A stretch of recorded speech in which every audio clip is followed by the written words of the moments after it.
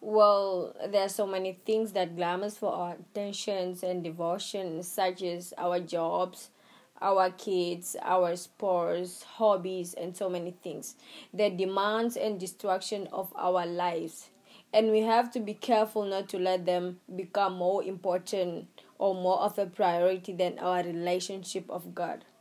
So the first of the Ten Commandments states, "We'll have no other gods before him." See Exodus chapter 20 verse 3 and Deuteronomy chapter 5 verse 8 to 9. It says, "You must not make yourself an idol of any kind or an image of anything in heavens, on the earth, or in the sea. So you must not bow down to them.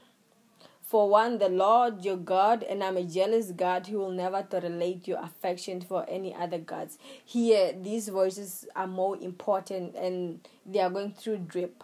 So, when you decide to serve God with your whole heart and make Him your first priority in your life, your soul will prosper, your joy and peace will increase. So, we should always remember to lean on Him more than anything else and tell him, "God, I want to do this. God, I want to have this. God, I want to be like this and this, but I can't do it without you."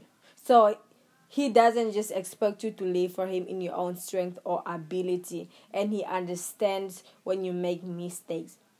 People in the soul world, they have so many things that cannot even matter in their own life, and they put down God, but they forgot to realize that God, who gave you your life, who gave you a life to prosper, should be respected by everyone despite with anything. He who gave you a job, a kid, a wife, a husband, money, because of you to get a bread daily, is because of the grace of God, and he must be honored. The more you worship him, the more you glorify his name, you shall prosper, and your place will have a fruitful moment. But for us human beings, we fail to realize all those things. So don't just be caught up by the world and let people steal you from him. Be strongly attached to God. You must be grateful you're still alive.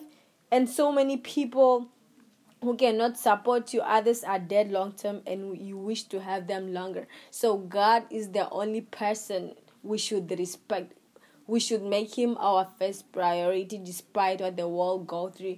For you to have everything that you have is by the grace of God. So we should always remember God. You should pray day and night to God. Pray for happiness, pray for peace, pray for protection, pray for your family members, pray for your education, and so many things. God is the most person to you, and we should always put God as the first priority.